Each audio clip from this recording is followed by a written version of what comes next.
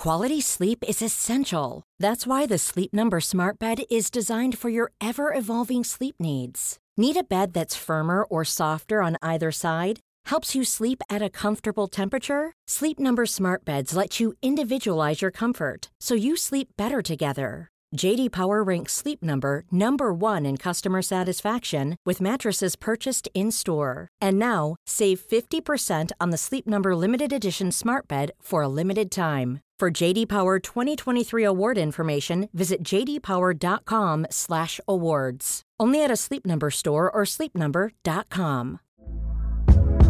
Hey there, it's Michelle Norris. I'm host of a podcast called Your Mama's Kitchen. When I travel, I'm usually looking for a way to find a taste of home when I'm not at home. And one of the things I love to do when I am at home is entertain. And Airbnb allows me to do that. When I was in California recently, I rented a house that had a great kitchen. And when we were sitting around the table, we're all thinking, we're in someone else's house. Someone could be in all of our homes as well. If you have a home, but you're not always at home, you have an Airbnb. Your home might be worth more than you think. Find out how much at airbnb.com/host.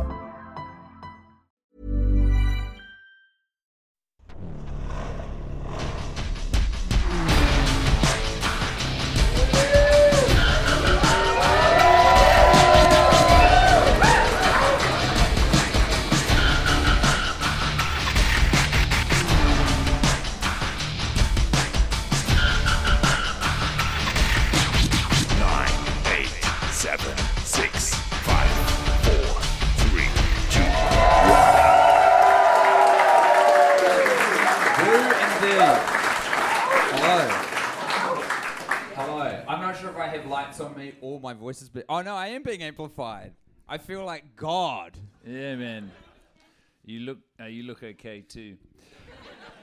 Thanks, buddy. Oh, there we go. There's lights on. Well, now there's heaps of lights on us, and our voices are still amplified. So now it's feeling very godly up here. Hello, Melbourne. How are you? Are you feeling godly? Yeah, you guys on this Easter. That's true. Sunday. That's right. What was Jesus doing right now? You remember? He was in the cave, right? Was he in a cave? Didn't he? He's he up. Hasn't yet. It's He's Monday. up. He's up. They find out tomorrow. So Friday he gets nailed. He's in the. They put him in the cave. Little sleepy time for. He got nailed. He slept it off, and then the boulder gets rolled on today, Sunday. And then Monday, everyone finds out about it, and they're like, "This is the guy we want to hang with." You know, so I reckon today he's sort of like, "Oh man, I don't know if I want to go back out there." Yeah. I get the feeling these people don't like me that much. I got a chance for a fresh start. I can get out. Luckily, he didn't stick around for too long. Afterwards, didn't he? You went to a Christian school. Yeah, I went to an Anglican. Do you know I went to an Anglican school for all 13 of my schooling years. So you should know. And I didn't retain anything. Well, I remember once the chaplain. Front row yeah. We got some Christian motherfuckers up in here, but what I remember is the chaplain from my primary school. He had a heart attack. He died and then got brought back to life.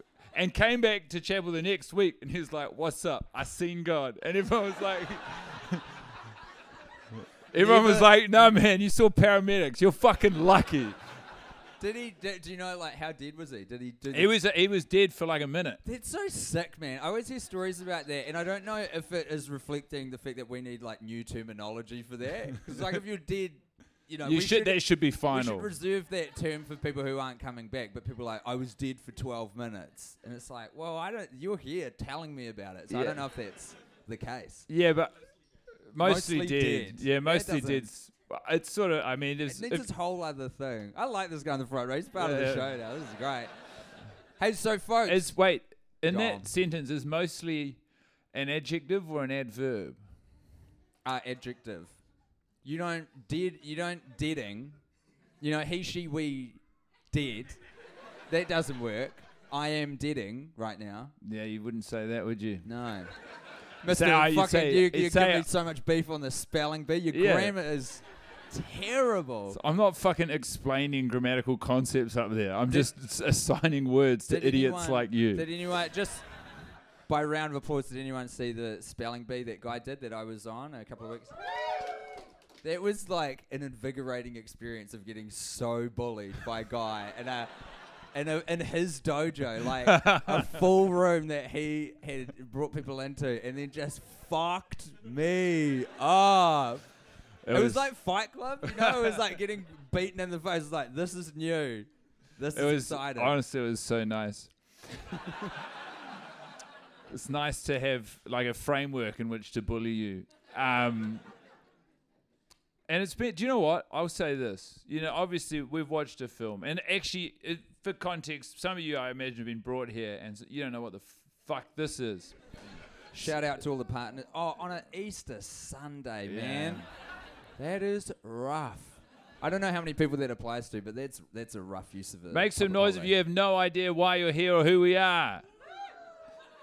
It's not a bad turnout. It's pretty good. It's more than zero. Yeah, I wouldn't do it. I would not do it. If someone was like, you couldn't come to this podcast, and I'd be like, what's the concept? And they explain, I'd be like, you have fun, but I don't need that. Like, tell me about it afterwards. I've got a whole Sunday to look forward to. I don't need this. Hard out. But anyway, we're here, and we're so grateful that you are. Yeah, thank you so much, Kung.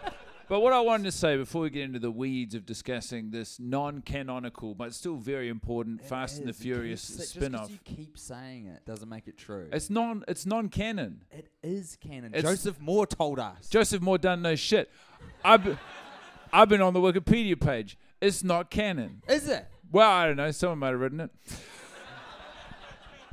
I don't want to talk about it yet. I want to say I've had such a nice time being in Melbourne with you. Yeah, same, man. I really have. It's been Do you know, great. and the other day, because nearly always this work, and you messaged me actually, you said, what are you doing today? And then before I could even reply, you said in all caps, I am not going to ask you to work. I am messaging you as a friend. I did. Because I had to. Because I know the feeling that message from me must elicit.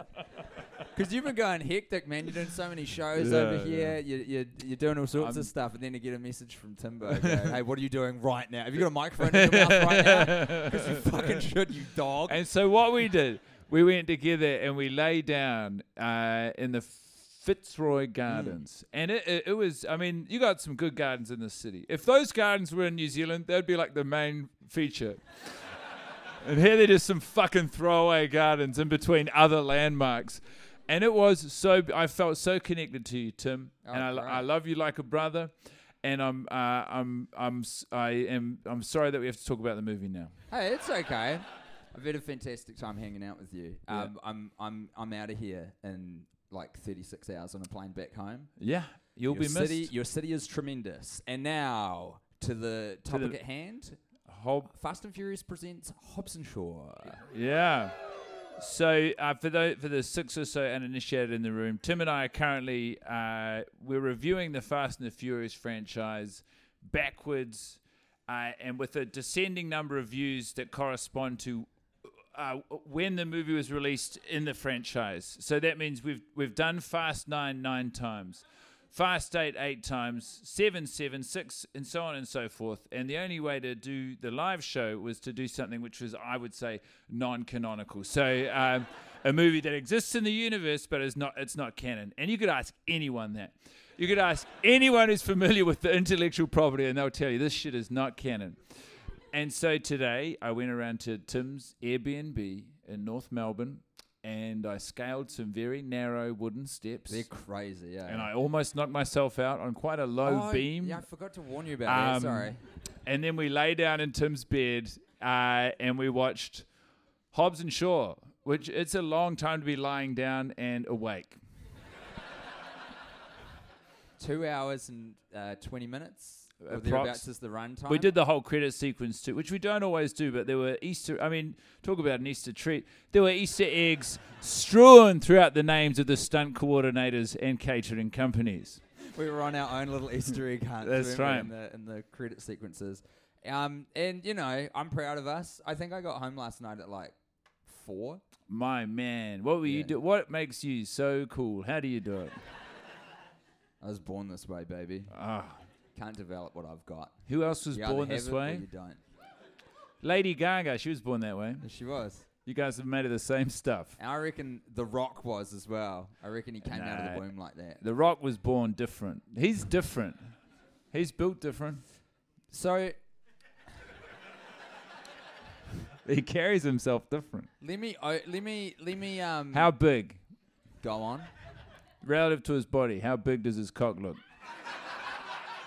You can juice up your chest, you can juice up your arms and legs, but you cannot get your cock musclier than it already is. It would get lost on that canvas. It would look like a smudge. You'd be trying to get it off. Because it's interrupting. Yeah, because you'd be like, physique. this is ruining the thing. Because everything else is to scale. Yeah. And then he's And just like got a kinda man's smooth penis. You ever think about that? Jason I'm thinking Statham about it now, a he'd lot have a right now. good-looking cock. He really would. It would be perfectly to scale. It looked just Yeah. the same. And I reckon he'd shave his pubes to have that 5 o'clock stubble. Yeah. You know, like a great instance of the AstroTurf matching the AstroTurf, I guess. I don't know. Absolutely. Yeah, like his cock and balls are also British. There's something very British about Yeah. pubic stubble, I think. What? So you're just going to choke me until I spew? That's his cock. That's when he goes to masturbate. That's what his cock says to him. I don't know about all that. Is it trying to get his hand on it and his balls are doing like kung fu on his fingers, swinging around. All right, well, since we're here, so you talking about the Rock's penis. Do you reckon he juices? What, roids? Yeah. It's hard to 'Cause imagine he messes- doesn't. That messes with your junk long term. No one can look like that, I think, and avoid roids the whole time. And also, I think, like, there's no reason to avoid roids unless you're in the Olympics. And last time I checked, The Rock is not an Olympian. No, yeah. He doesn't have that on his... So I reckon I'm backing you a smudge comment. You reckon, you think think it's not it's even, and it's not even just the disproportionately size he was born with. You think Yeah. it's getting... Is that truly what happens on steroids? Yeah. I should probably start taking steroids then.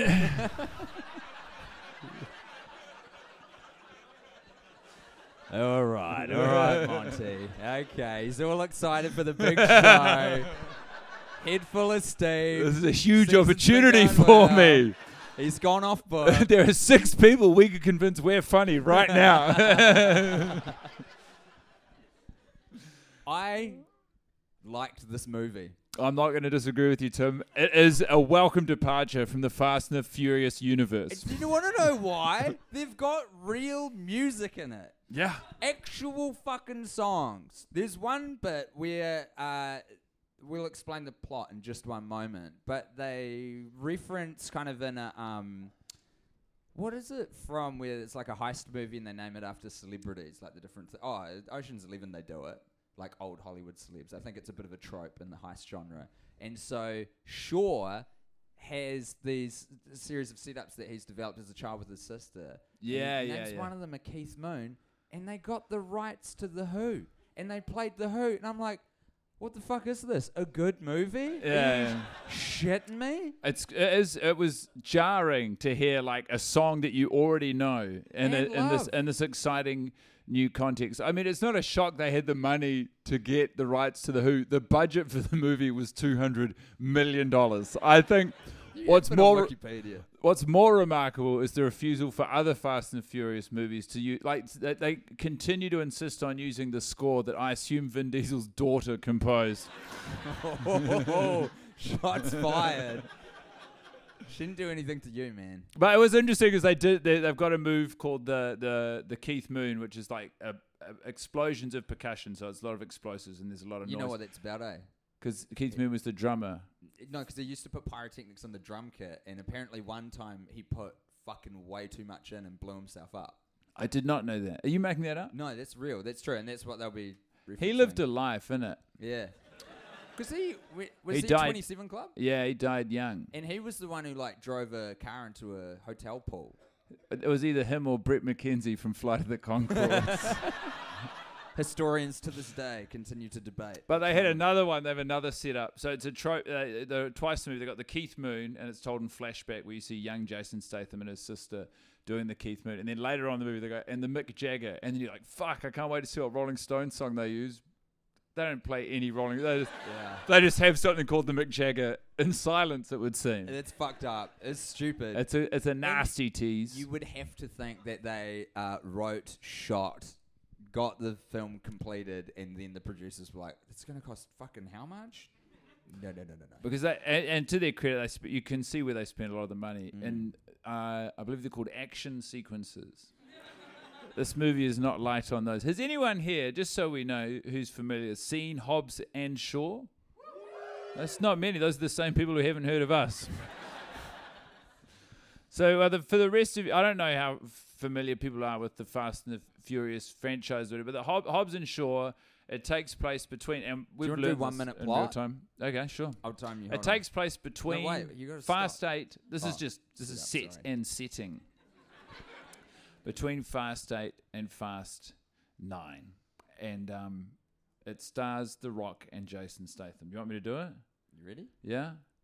And go. There's a sexy woman who's an MI6 agent and she's trying to get a virus, but Idris Elba in some sort of crazy suit that gives him superpowers stops her, and so she injects the virus into herself and runs away. And then The Rock and Jason Statham wake up and they have different mornings, but the same morning. And then they're told they have to work together by Ryan Reynolds and Rob Delaney to retrieve to recover the woman and retrieve the virus before Idris Elba can get it. And then everyone's finding the woman and and they're trying to get the virus out. And Idris Elba's on their tail. 30 seconds. And then they go to Samoa. And they have a big fight, and they use traditional Samoan weapons, and the good guys win. Tidy. Read the clock. 40 seconds. There are some other stuff I left out, but that's the broad strokes. That's the cut and thrust of it. And that was surprisingly efficient. Do you know what the secret is? You don't get bogged down in the weeds. Yeah. You look at the flowers up the top. You don't need to look at the weeds. It's sort of our job to get bogged down in the weeds, though. That's sort of what we're here to do. Conversationally, we'll now get into the weeds. The meta plot is that Idris Elba is part of a sort of global conspiracy of techno. I don't want to call them techno-utopians. There was a lot that made this movie feel unique from Fast and the Furious movies, and the villain's exposition and the care and detail applied to the backstory. Yeah. And it's like this is Marvel sort of, or traditional superhero fodder where it's like there is a logical entry point to believe that the villain has a genuine reason for what they're doing. They're not doing it just because they want to create carnage. He's doing it because he thinks... It's I think followed tonally a similar thing to Winter Soldier, and I say that as someone who has never seen Winter Soldier. But based on Tim's got great instincts for this stuff, though. Everything I hear and feel and vibe about Winter Soldier, I'm like, yeah, that's what's playing out here. What's Winter Soldier? Captain America. Who's that? What do you mean? He's an Avenger. Oh, okay. It's in the Are they in Marvel? It's the Marvel stuff. You've seen a Marvel, right? Yeah, I thought those guys were DC. Is he friends with the Elastic Man? They're DC. What have you seen? Have you seen an Avengers? Who's in those ones? Like everyone. That's sort of the point. The point is, it's all of them. So you've got... They all come together. Who are the stars? Tell me the actors' names. Oh, shit. Robert Downey Jr. Yeah, I've seen Iron him. Man. Yeah, sweet. Okay, sick. I see him around. Scarlett Johansson. Yeah, I went to her one. She had her whole own one. You went to that one? Whoa. Yeah, I don't know why. How was it? It was all right. I didn't get it. Yeah. She looks after herself, though. She looks good, that Scarlett Johansson. It has been said. She's not in this movie, Hobbs and Shaw. No, none of the superheroes are. I could see her in Fast and Furious. Idris Elba's character, yes. he used to work with Jason Statham in the army, and then he went rogue, and he teamed up with a company called Etienne. Yeah. It was similar to Etihad. Well, no, I think... So the Etiennes are this, cabal of elites that are trying to... Well, they're using a virus to wipe out humanity to rebuild them as... supercomputers, androids, sort of. Yeah, cyborgs. At one point, Idris Elba's a cyborg in this, which fucking rules. Yeah, he's like. You said he get his powers from his suit in the plot synopsis, which I'll exclude because you're running against the clock. But really, he's RoboCop. They made RoboCop Idris Elba. Yeah, it's so flop. At last, a black RoboCop. Am I right? About time. That's So right. last I checked, it's 2023. You know, I think they should make a dog RoboCop. It's I think that exists. What's it called? Robo-dog. I think that's a thing. Canine? And it's spelled K and 9, I'll bet. Yeah, yeah. Have you seen it? It's Doctor Who. Hold on. Nerd alert. Got to wrestle control back from the audience. These are smart people. They know what's up. True. They know a lot about theology and the movie Canine. Does anyone know about anyway, where I was going with that. we walked past the Melbourne Theosophical Society. Does anyone know what goes on in there? I asked people for what the word means and no one knew. I fucking watched a YouTube video about it like 6 months ago and I cannot remember. Is it like theosophical philosophy? Is that like a pan-religious kind of humanist bent? They believe thing? in it. Not humanist. Okay. Humans are bad. No one knows. Fuck you. No one knows. No one's been allowed in. It's a nice building. Here's what I was thinking, right? Okay. I'm seeing this cabal called the Etians, and I'm like, it's fucking Eton because it's British. This is the elite private UK school that births all the prime ministers. It's like 9 out of 10 British prime ministers come from this one school. And I'm like, someone had some fucking fun with this script because it's about people who secretly control the world called Etians. Yeah. Right. Etonians. And this is pretty fucked up. When did this movie come out? 2017? 2019. It's pretty fucking COVID-y, dudes. Like, the virus is called CT17. It's developed in a lab, and they want to, like...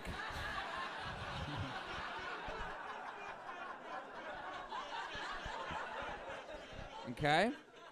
By the elites. To be spread globally. And RoboCop is in charge of the whole fucking thing. Or he's their weapon. We actually don't know who the guy in charge is, but my money's on Ryan Reynolds. Do you know what? I looked it up. You are not wrong. Ryan Reynolds. Keanu Reeves was in negotiations to do the voice of the supercomputer in charge of Etienne, but Ryan Reynolds worked a double shift. So it's not the character that Ryan Reynolds plays That's in the what movie. they fucking want you to think. He's the voice? He does the voice, yeah. It's him. It's but the fucking he's character. credited under a different name, like Chippy Sweetness or something. So in that family, you laugh. Wow. It's in that family. I didn't laugh. They laughed. Yeah, yeah. Never No, forget you never laugh. No. I was so stoked to see. There's a lot of cameos in this, as per. This is what Fast and Furious movies do. The star power in Hobbs and Shaw. There's a few reasons why I think it hits harder than a Fast and the Furious movie. Namely, it just feels less self-serious. They have better music. It's packed with stars, and the star power feels more because you recognize the stars from movies that exist outside of the Fast and the Furious franchise. And that cannot be said for the Fast and the Furious franchise.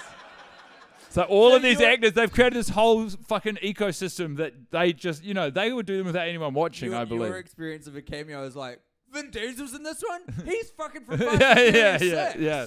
That's what I say every time we watch a Fast and the Furious movie. He's back for another extended cameo. Roll call. Who do we see? We see Ryan Reynolds comes real early. Rob Delaney. Helen Mirren. Yeah, she's in some prior ones though, I think. But she's cameoing. This is true. Now, we were so fucking delighted to see Cliff Curtis show up as The Rock's brother. Very cool. You should clap. Thank you very much. New Zealand's own. He's got the range, man. He's got the range. Cliff Curtis.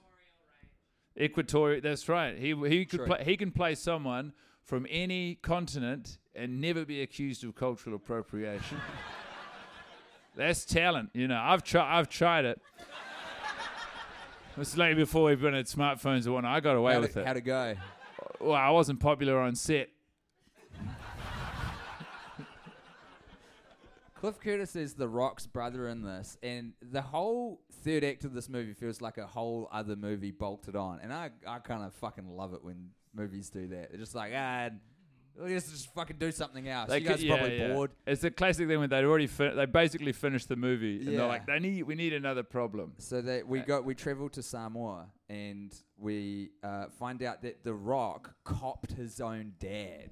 Yeah. Which in my mind makes him a big villain. Is that's you're using some sort of criminal slang when you say copped his own dad. Oh yeah, sorry. So he so his dad was like, it sounded to me like kind of a low level crime.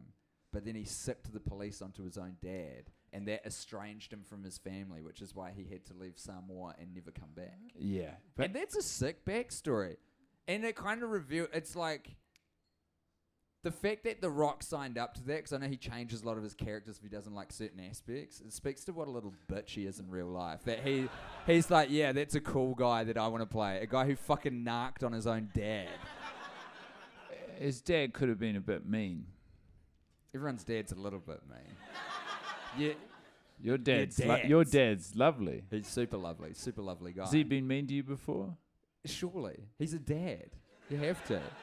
Have you been mean to your toddler? Not yet, but I will. Why?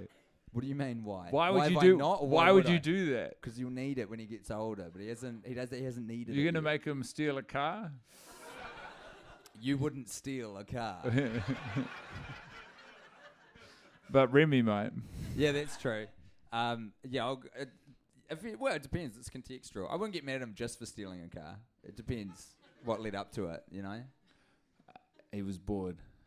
So The Rock is estranged from his family. And we've kind of glossed over a lot of it. But basically, huh? What now? Go ahead. Shaw's, I just want to say there's one other... there's another cameo. Oh, there's a few. But there's a big one we left out, yeah. On the plane...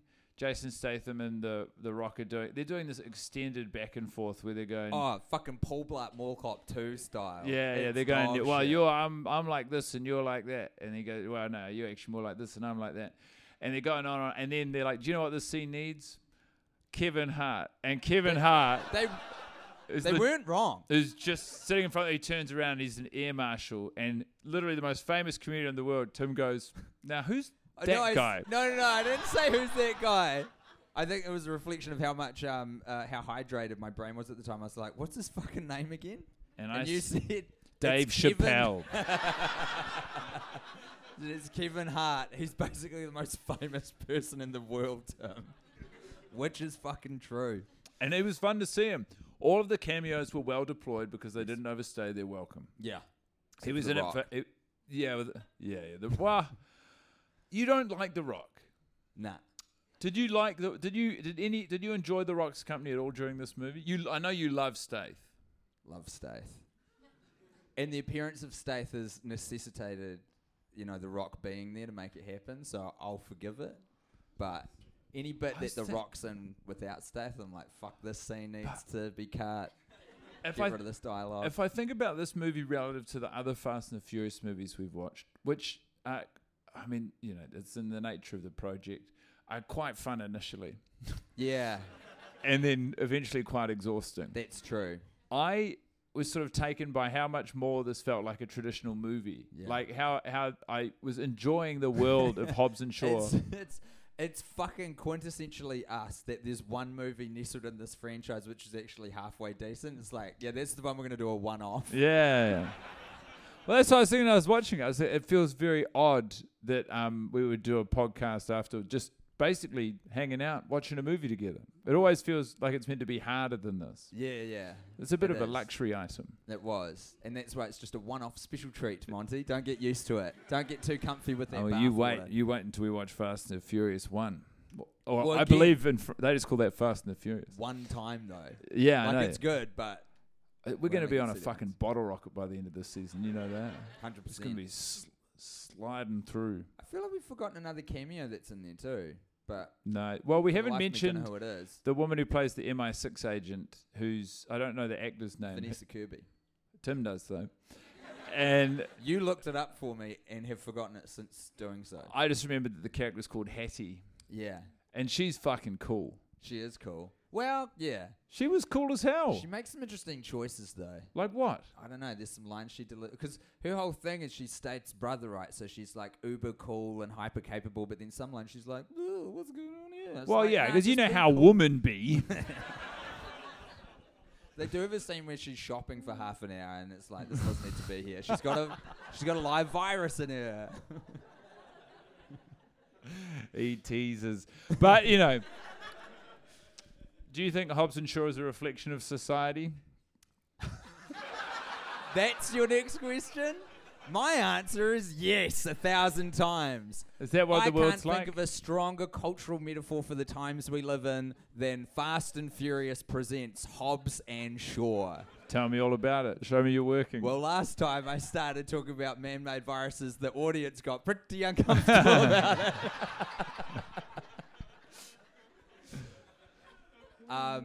Do you know what? To your earlier question about did I enjoy any bits with The Rock in it, I liked when he went home to Samoa and like seeing his brother hate him. That was cool. And just getting a bit of context. Well, it's boring to have a character who's just because The Rock is Superman, right? And Superman is fucking boring because he can he can fly and he's got laser vision, he can see through walls, and he's like invincible.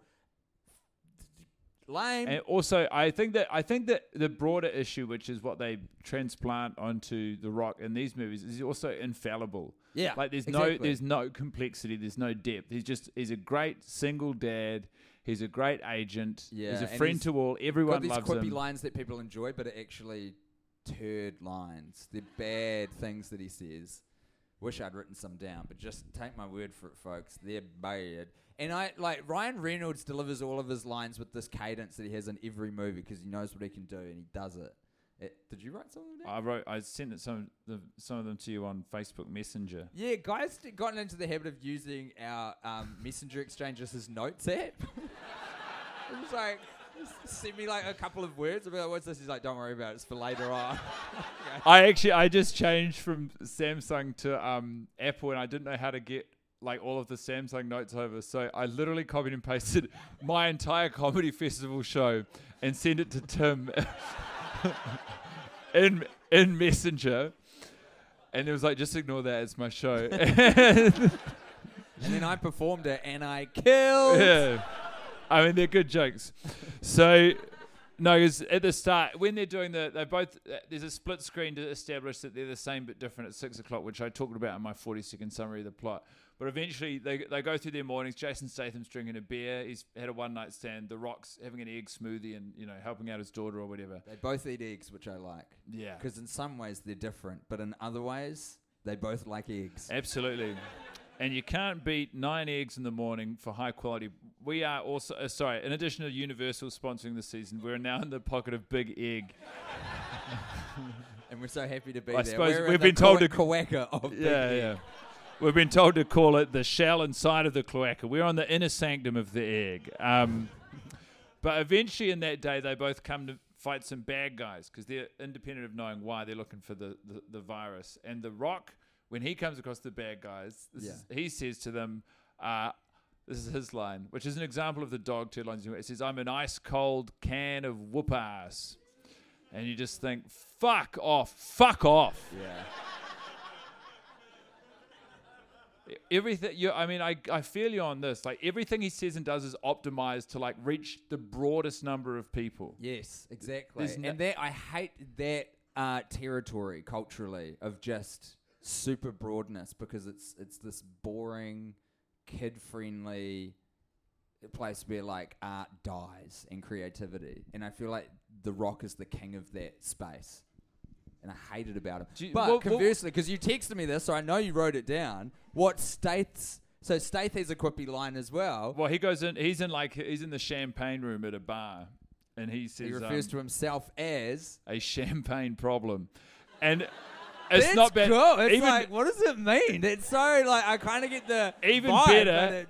He lops the top off a champagne bottle and pushes like from the jagged end up into someone's neck.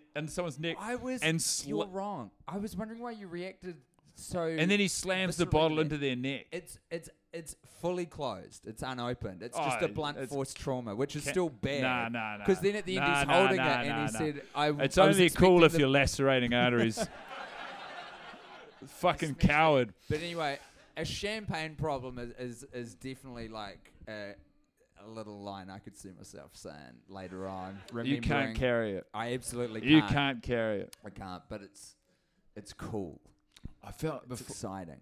Before we were talking about that, there was something I wanted to get into about.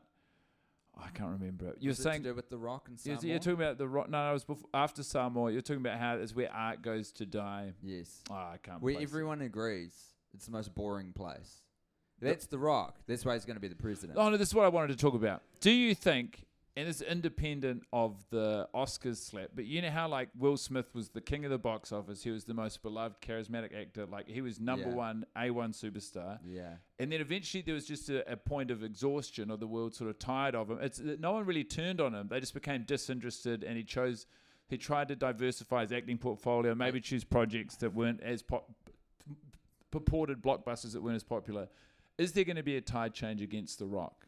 Is The Rock a Scientologist?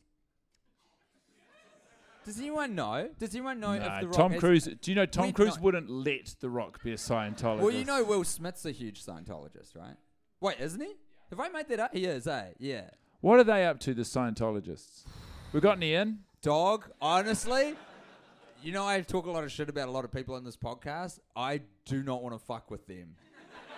That shit's real, man. I don't want to get into Are they the Illuminati, basically? Really?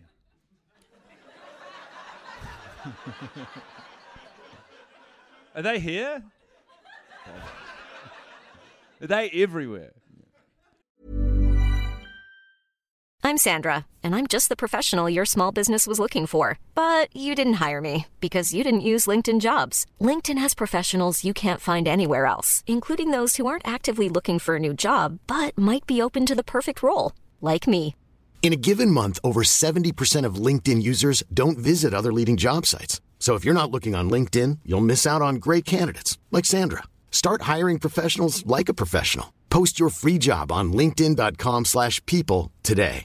This is Paige, the co-host of Giggly Squad, and I want to tell you about a company that I've been loving, Olive & June. Olive & June gives you everything that you need for a salon-quality manicure in one box. And if you break it down, it really comes out to $2 a manicure, which is absolutely insane. It's also so easy to get salon-worthy nails at home with Olive & June. The difference between how your nails used to look when you did them yourself and now with the Mani system is a complete game changer. The best thing about Olive & June, too, is it's a quick dry. Dries in about 1 minute, lasts for 5 days, and full coverage in up to 1 to 2 coats. Visit oliveandjune.com/perfectmani20 for 20% off your first system. That's oliveandjune.com/perfectmani20 for 20% off your first system.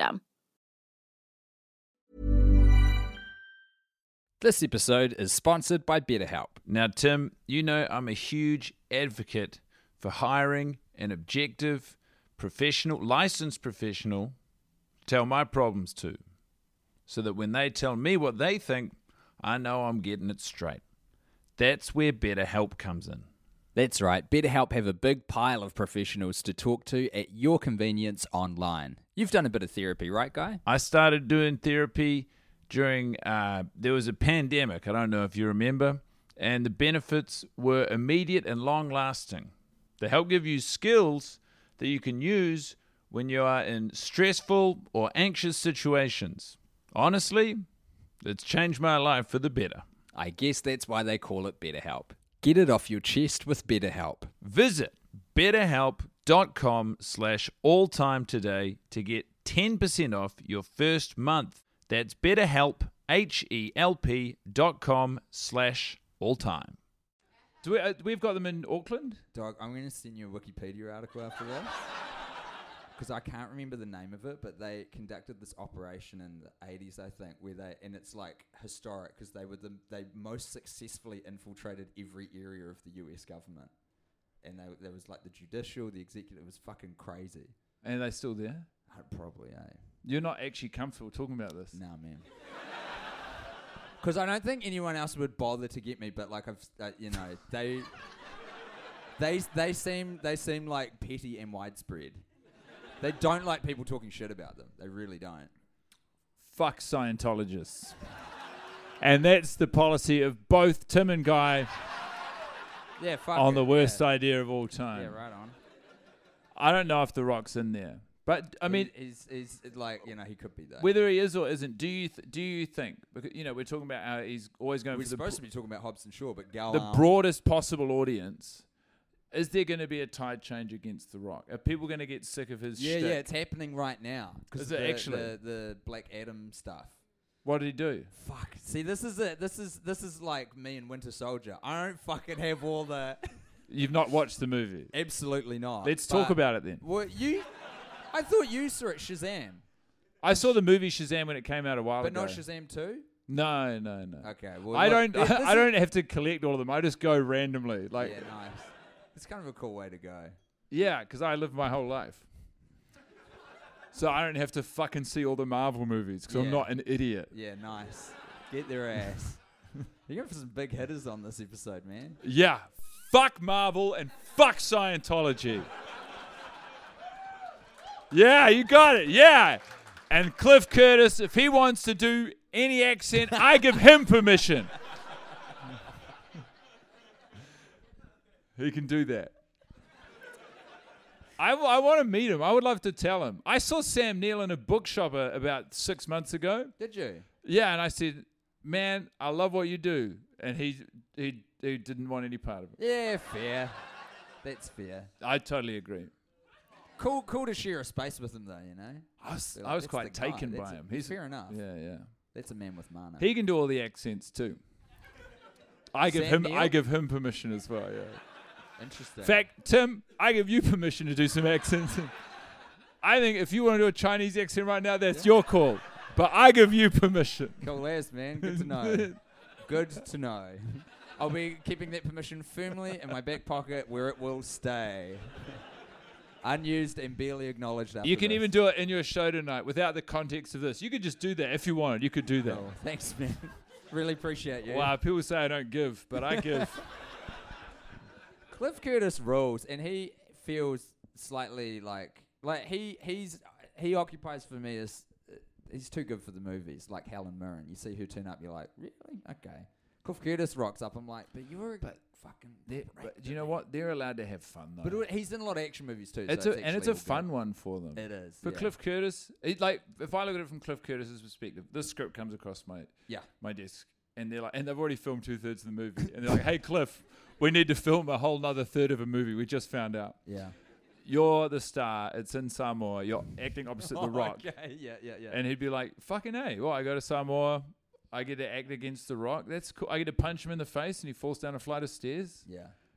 I fucking hate that guy. I'll sign up, you know. Because I reckon The Rock would allow so few people to do that to him in a movie, to actually like lay him out. But that's the kind of respect that Cliff Curtis commands. Can I say something I found to be tonally inconsistent between Fast 8 and Hobbs and Shaw? Oh, I'd love for you to point this out. So in Fast 8, the gang all have to work together, and they have to work with Jason Statham, who had historically been a villain in the Fast and the Furious universe in Fast 7. Mm-hmm. And they also work together, and like the Rock and Jason Statham are having a bit of back and forth. They really don't like each other. They hate each other's guts because of what's happened in Fast 7. Yeah. But eventually, due to circumstance, they have to work together, and they become quite chummy. They even say to each other, you know what, in a different time, if we work together, we would have kicked some ass. Yep. Sowing the seeds for a spin-off, non-canonical, Hobbs and Shaw.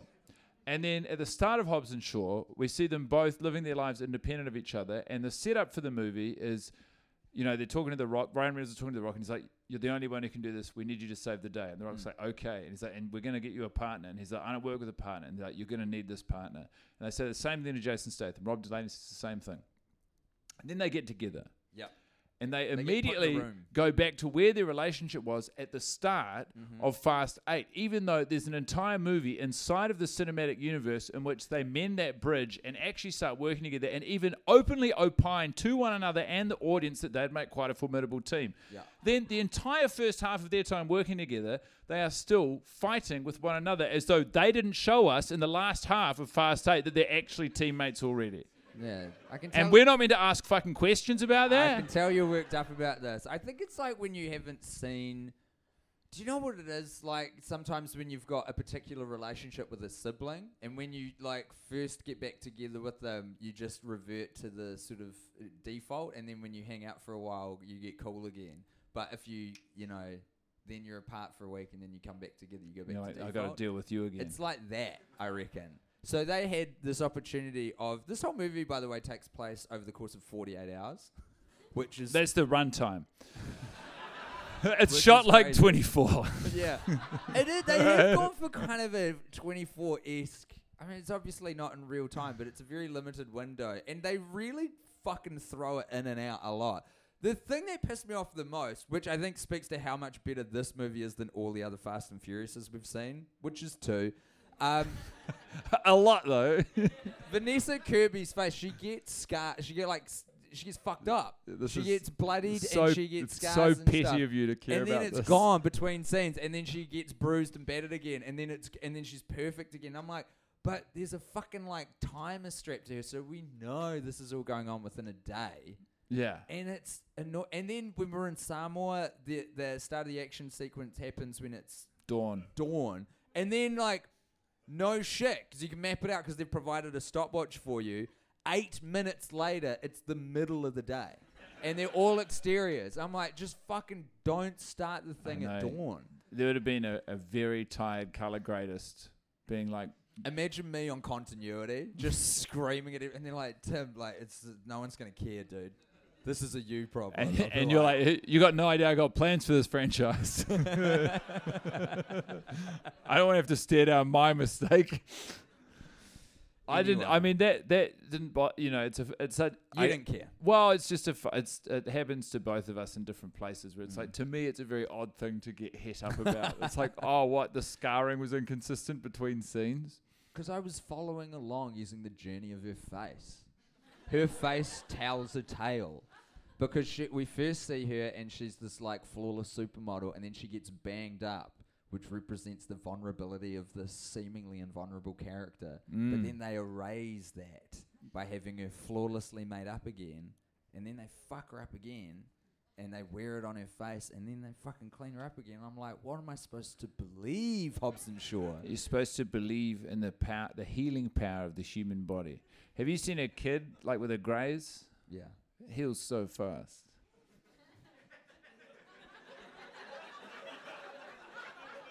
The way people are laughing, that sounded a lot worse than it was meant to.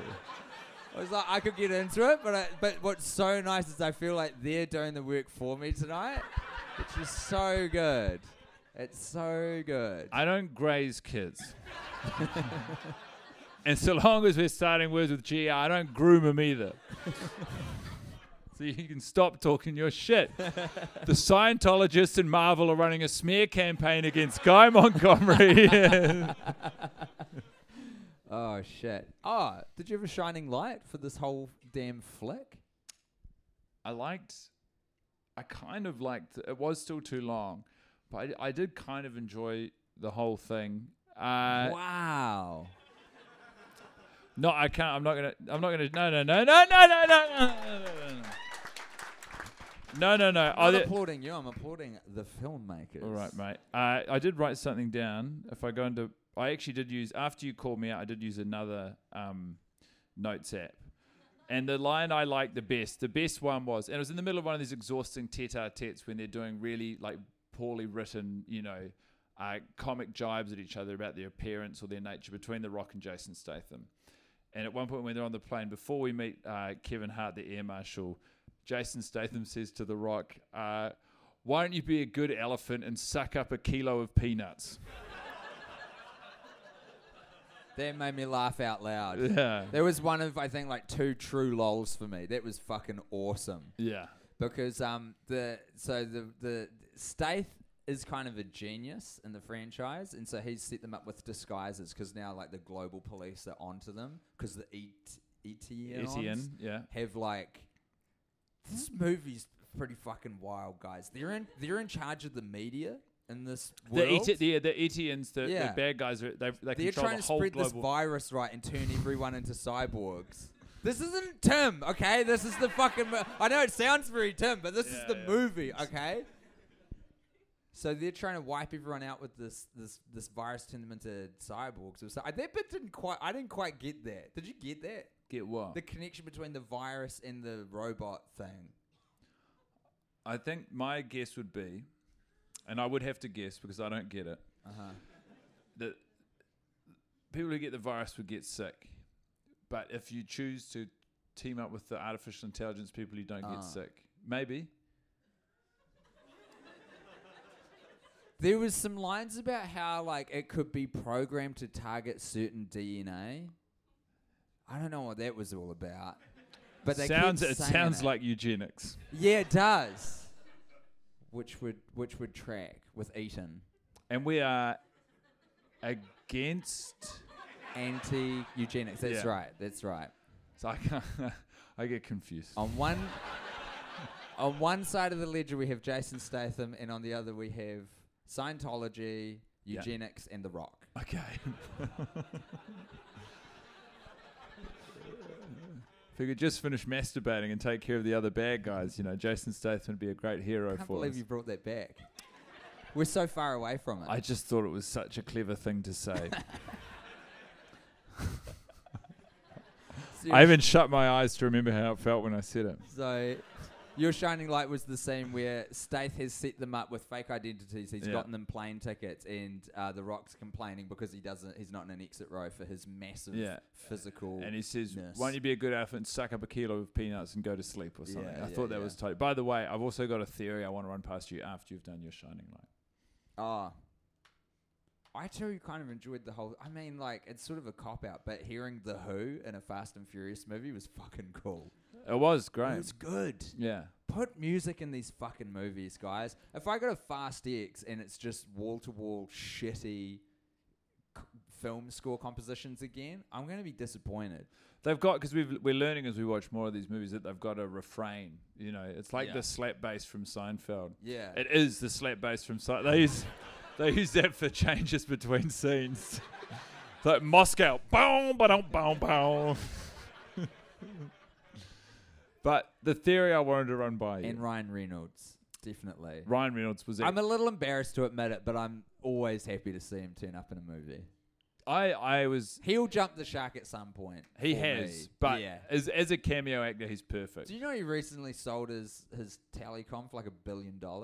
His telecom. Yeah, he started a phone company called Mint Mobile, and they were like, "We're not like the big guys. We're little and cool." And then he sold it to what's the fucking huge one in the States? T-Mobile. Yeah, for $1.5 billion. Wow. Yeah, he's fucking loaded. He was now. already loaded. Why did people do this? I don't know, man. Why is he doing any of this? He owns a football club and a vodka company. Gin. And he's got a lot of kids, so maybe that's why. How much does it cost to have a kid? It's not $1 billion.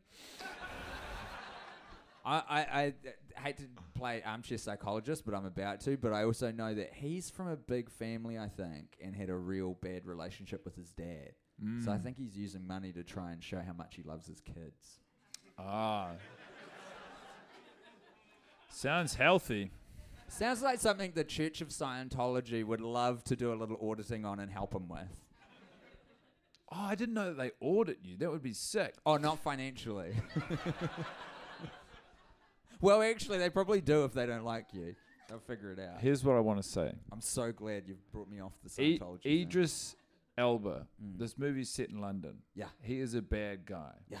He wears a body armor suit. Yeah. We only ever really see him being a bad guy by day. There's another movie that's set in London starring Idris Elba, featuring him as a bad guy by night. He plays a character called McCavity.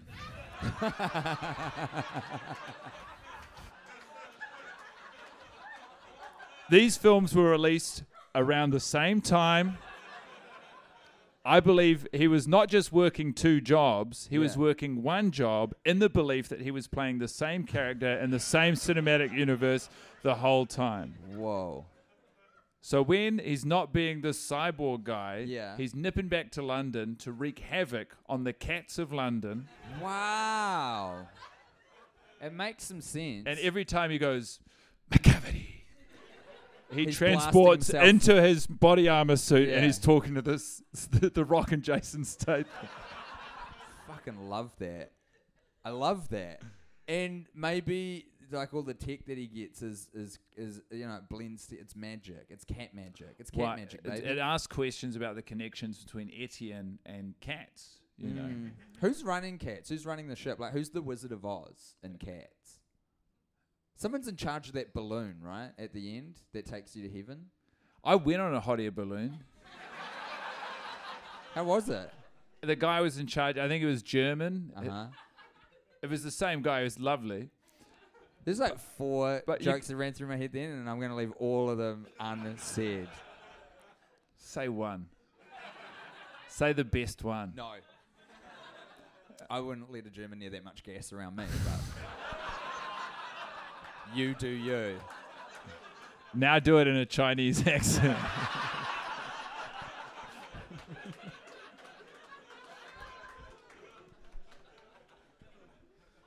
No, but I did go on it, and you know they don't have a wheel. I was aware of the fact that a hot air balloon didn't have a wheel. Yeah. You thought it had a wheel? Thought it What the might- fuck would a wheel do in a hot air balloon, bro? Stare it. Oh, a steering wheel? That's even dumber than what I thought you meant. I thought you meant like a wheel with a tire, dude. Nah, man, it's just a basket. Have you ever thought about a hot air balloon before? Yeah, I've been in one. Yeah, but before then, did you ever think about like roughly how they might work? They just go up. Well, exactly. Yeah. So why would they have a steering wheel? So that you know where you're going. To live in your head for a day. Man. So it's just the wind. Yes. Well, and the gas. And a bunch of sandbags, I believe. Do they have sandbags on your one? Didn't see any sandbags.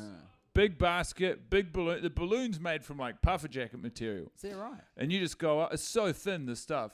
And then you go up. And then at the end, the going down, you're not in charge of how it goes down. Right. Because all the other balloons going up at the same time. You or you, the guy in charge of it, isn't even in charge of it? I wasn't in charge either. No one was in charge. He kind of was, but all the other balloons were going down in the park, and we were like pushed off in a different direction. We just like saw all those ones go past, and then we were getting like the horizon was getting close, if you know what I mean. Like we're about to be on the water. That's bad. And I imagine. and the guy was like, "We're gonna do a beach landing," and we were like, "Okay," and we're coming down real close to the tops of buildings, like real close, and then we clipped the very top of a tree, and we're coming down, and he lands it on the beach, and it's cool as hell. And there's a lot of people watching. And then we help him, and it's very involved. You pack down the balloon. It's like a big sleeping bag, and you get out of the basket. And the guy was like, "Do you know that was an emergency landing, and I've never landed a balloon on the beach before." Holy shit. And we said, no. And then an ambulance showed up because a local person who was filming it from afar thought we'd crashed into a tree. In some ways, you had. No, we didn't crash into the tree. We just gave it a little kiss. You clipped it. And you had a crash landing. No, we think went the like rest this. is We went like, semantics. here's the tree. We went like this. All of this to say, the cats and cats are worshipping hydrogen. Could be that German guy. Yeah, right. Well, he doesn't have a steering wheel, though, is what I'm saying. So no one's in charge. It's just the gas. Yeah, obviously he doesn't have a steering wheel, Tim. How stupid are you? Idris Elba's very cool in this movie, and he reminded me of a character from DuckTales, that guy, and I've been trying to figure out who it is. We've got a whole audience here to try and figure this out. Have I imagined it, or was there in DuckTales a character who had robotic armor that he could command at any time and like turn into a thing? What's his name? Gizmo Duck. That makes sense. Doesn't ring a bell. And was he on a one wheel as well? Was that part of his jam? Was he kind of sexy? Lin-Manuel Miranda voiced him in the reboot. And was that sexy? Why do you want to fuck these ducks, bro? So I'm not allowed to fuck the real ones. Makes sense. Makes sense to me. When you're allowed, you just can't tell anyone. Yeah.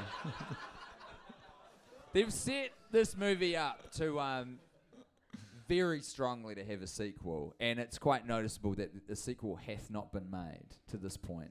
Got released, COVID happened. I just think everyone's tried to move on. I think on Vin Diesel fucking... Yeah, because so this came out. Then they did Fast 9, and that's when the real falling out happened. That's when Vin and The Rock were at loggerheads. You're on the wiki. How'd this do financially? Do you know? What was Very box? well. Did it? 200 mil budget. I think 700 mil box office. Tidy. Yeah, I think that's quite a lot. Yeah. 700 mil. You could almost 3X. raise one of Ryan Reynolds' kids with that.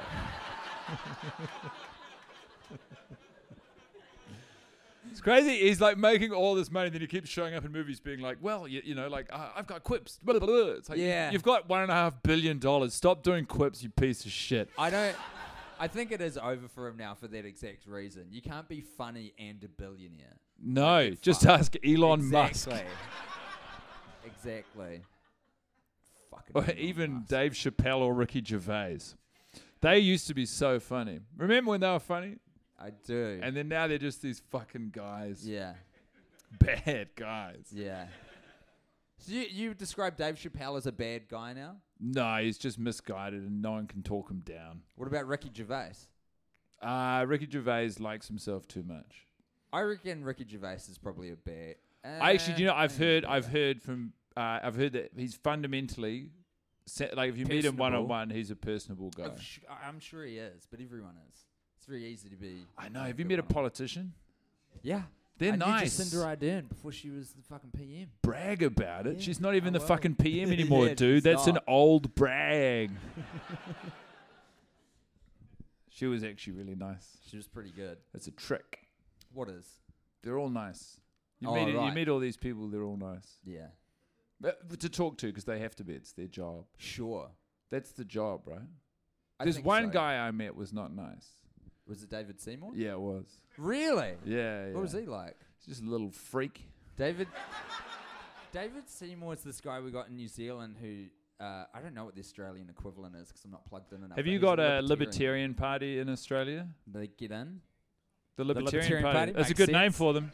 That's what we Makes should a call lot them. more sense than your fucking Liberal Party. All right, other guy from Yeah. New Zealand. He's stealing Guy Williams' bits now. Yeah, you should see my show. We got a libertarian in there by accident. His name's David, but his party's called the Act Party, which doesn't make any sense. Anyway, Hobbs and Shaw. It's so weird to see a good Fast and Furious movie. It gives me some hope of like what they're capable of for the rest of the franchise. I don't think we're going to see it for a while on account of the fact that we have to watch 7 times, 6 times. So on and so forth. And my understanding is they get better progressively as we go down. I think, do you know what it is? And this is what I thought. Even watching this movie, there are so many action sequences, so many beautifully choreographed action sequences that you become immune to them. They wash over you. You don't actually engage with them for how incredible they are. Because of what this franchise has done, we take them for granted. Yep. And so the magic of what we're doing and what we'll get to is that the movies get smaller. Yeah. The sequences get smaller, and therefore I think they're more tethered to something we can appreciate because they're actually existing in a physical reality. It's like it's exhausting to watch fucking tow trucks hitching onto each other to keep a helicopter from flying away. All right, guys, this was so fucking cool.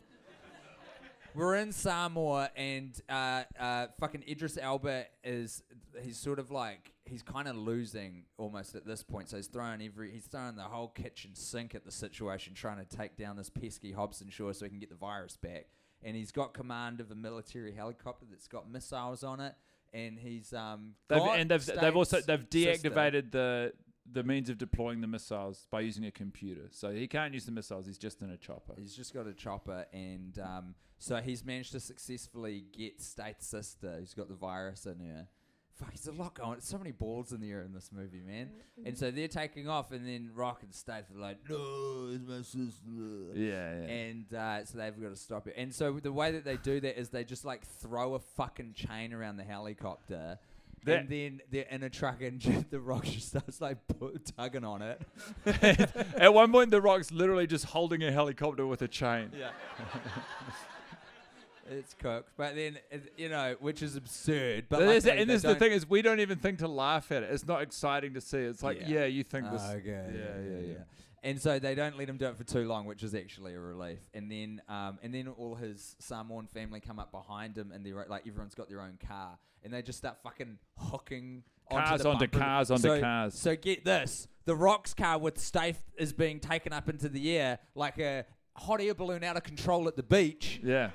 And to try and tether them down, a brother comes out of nowhere and slings a chain onto the bumper to add some weight, and then that one starts ascending as well. And then there's they get another brother, one. and another car, and another chain, and another brother. Another one. And it's fucking tremendous. What a great idea. And one of the many great ideas for action what sequences I'm in this saying movie. to you is what I'm looking forward to is just like when it's just two cars side by side, seeing who can drive faster. For me, that's good.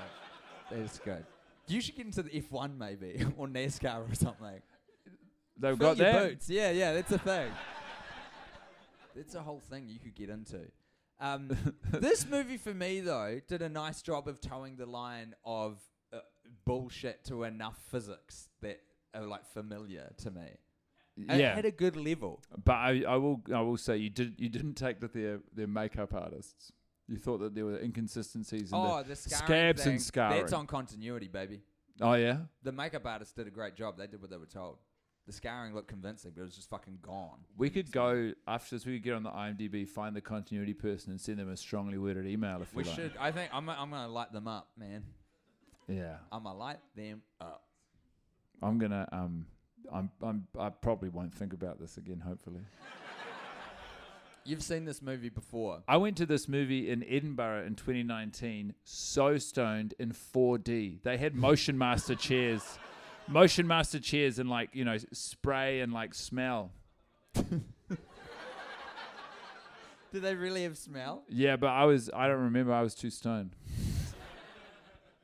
What smell could you possibly add to Fast and Furious Presents Hobbs and Shaw?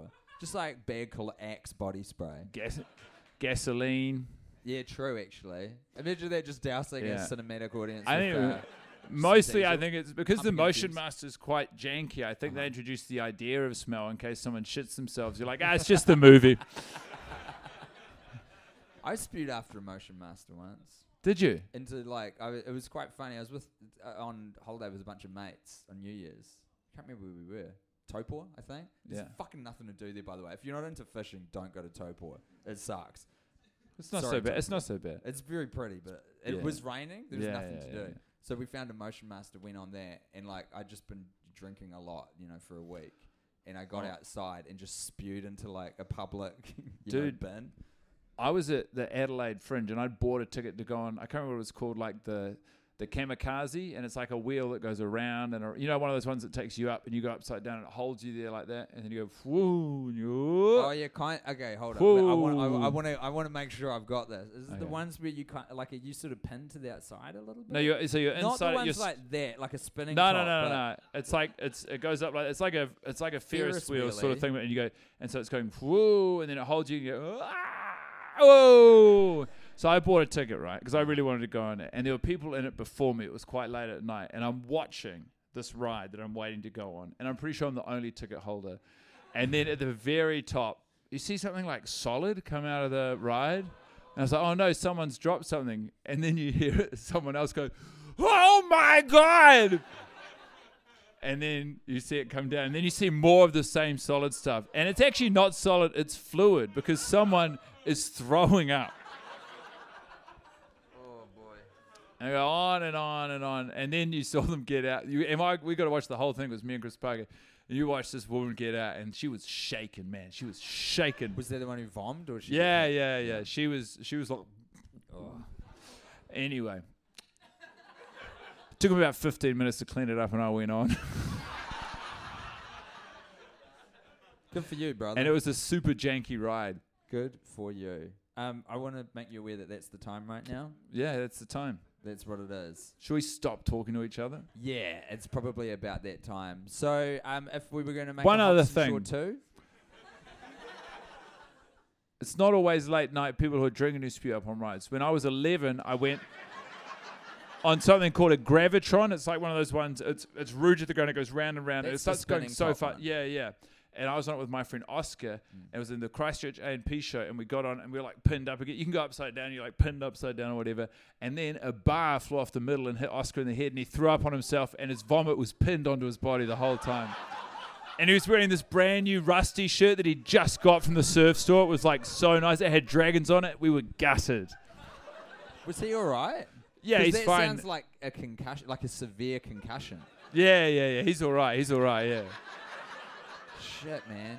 You always see those rides, and you're like, they look pretty janky, but they have to be safe. Well, the other thing we did at the Adelaide Fringe was Chris and I went on a haunted house ride, and it's like this little thing, and you just go around and around and around. And it's not I was waiting to be really scared because you heard people screaming, and there's ghosts and stuff on the walls that come out, and they're on like a rope, and so they come out. They go delivering this with the cadence like of an 8-year-old who's really and they go like that, story. and so that's not that scary. But then they've got a guy in there. There's a guy in there. I got it. Okay. And that's what's scary, because the guy just goes like this, and, and their thick, sweaty fingers just graze your arm. And then you just don't know when they're going to come back. They come back like 4 times. It's just a guy. It's just a guy. It's very scary stuff. I think I've told this one before on the pod, but do you remember that story about how I went to the Sydney Easter show when I was 20 and developed a fear of flying from one of the rides? Because me and my friend Nick Phone, who was briefly in the army and considers himself a veteran, even though he only did basic training. Because, to quote Nick, it is a definition of a veteran. And we both went on a ride that puts you on a roller coaster style holster that comes down and traps you in and then just flicks you around. It looks like an octopus. It's got all these arms and it fires you at the ground and then whips you up just before you're going to hit. Sounds good. And we were both screaming. And I've never seen Nick so scared in his fucking life. And this is a veteran of the army, mate. A veteran. He could have served one day. Yeah, by that definition, we are all veterans. And in a lot of ways, we are. Yeah. So thank you for your service. We went on a Ferris wheel afterwards because we were so fucked up, and then I discovered that I had developed a fear of flying, like heights, from that ride, which I didn't have prior to getting on it. And then flying fucked me up for years after that. You would hate it on a hot air balloon. You know they don't even have a wheel? I would hate it on a hot air balloon. I don't think I could handle it. You know, like we recorded a podcast recently in a very high up apartment building and went on the balcony. And as soon as I looked down, I'm like, yeah, I'm going to throw myself off. Yeah. I better go inside. Yeah.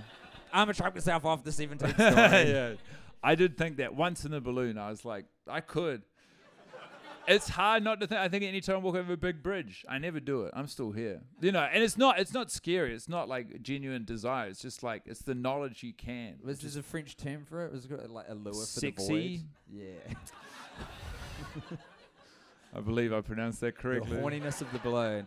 Hey, way to not die, brother. Well done. I love you, Tim. Love you too, Guy. And thank you so much for coming to our show, everybody. We hope you have a great day.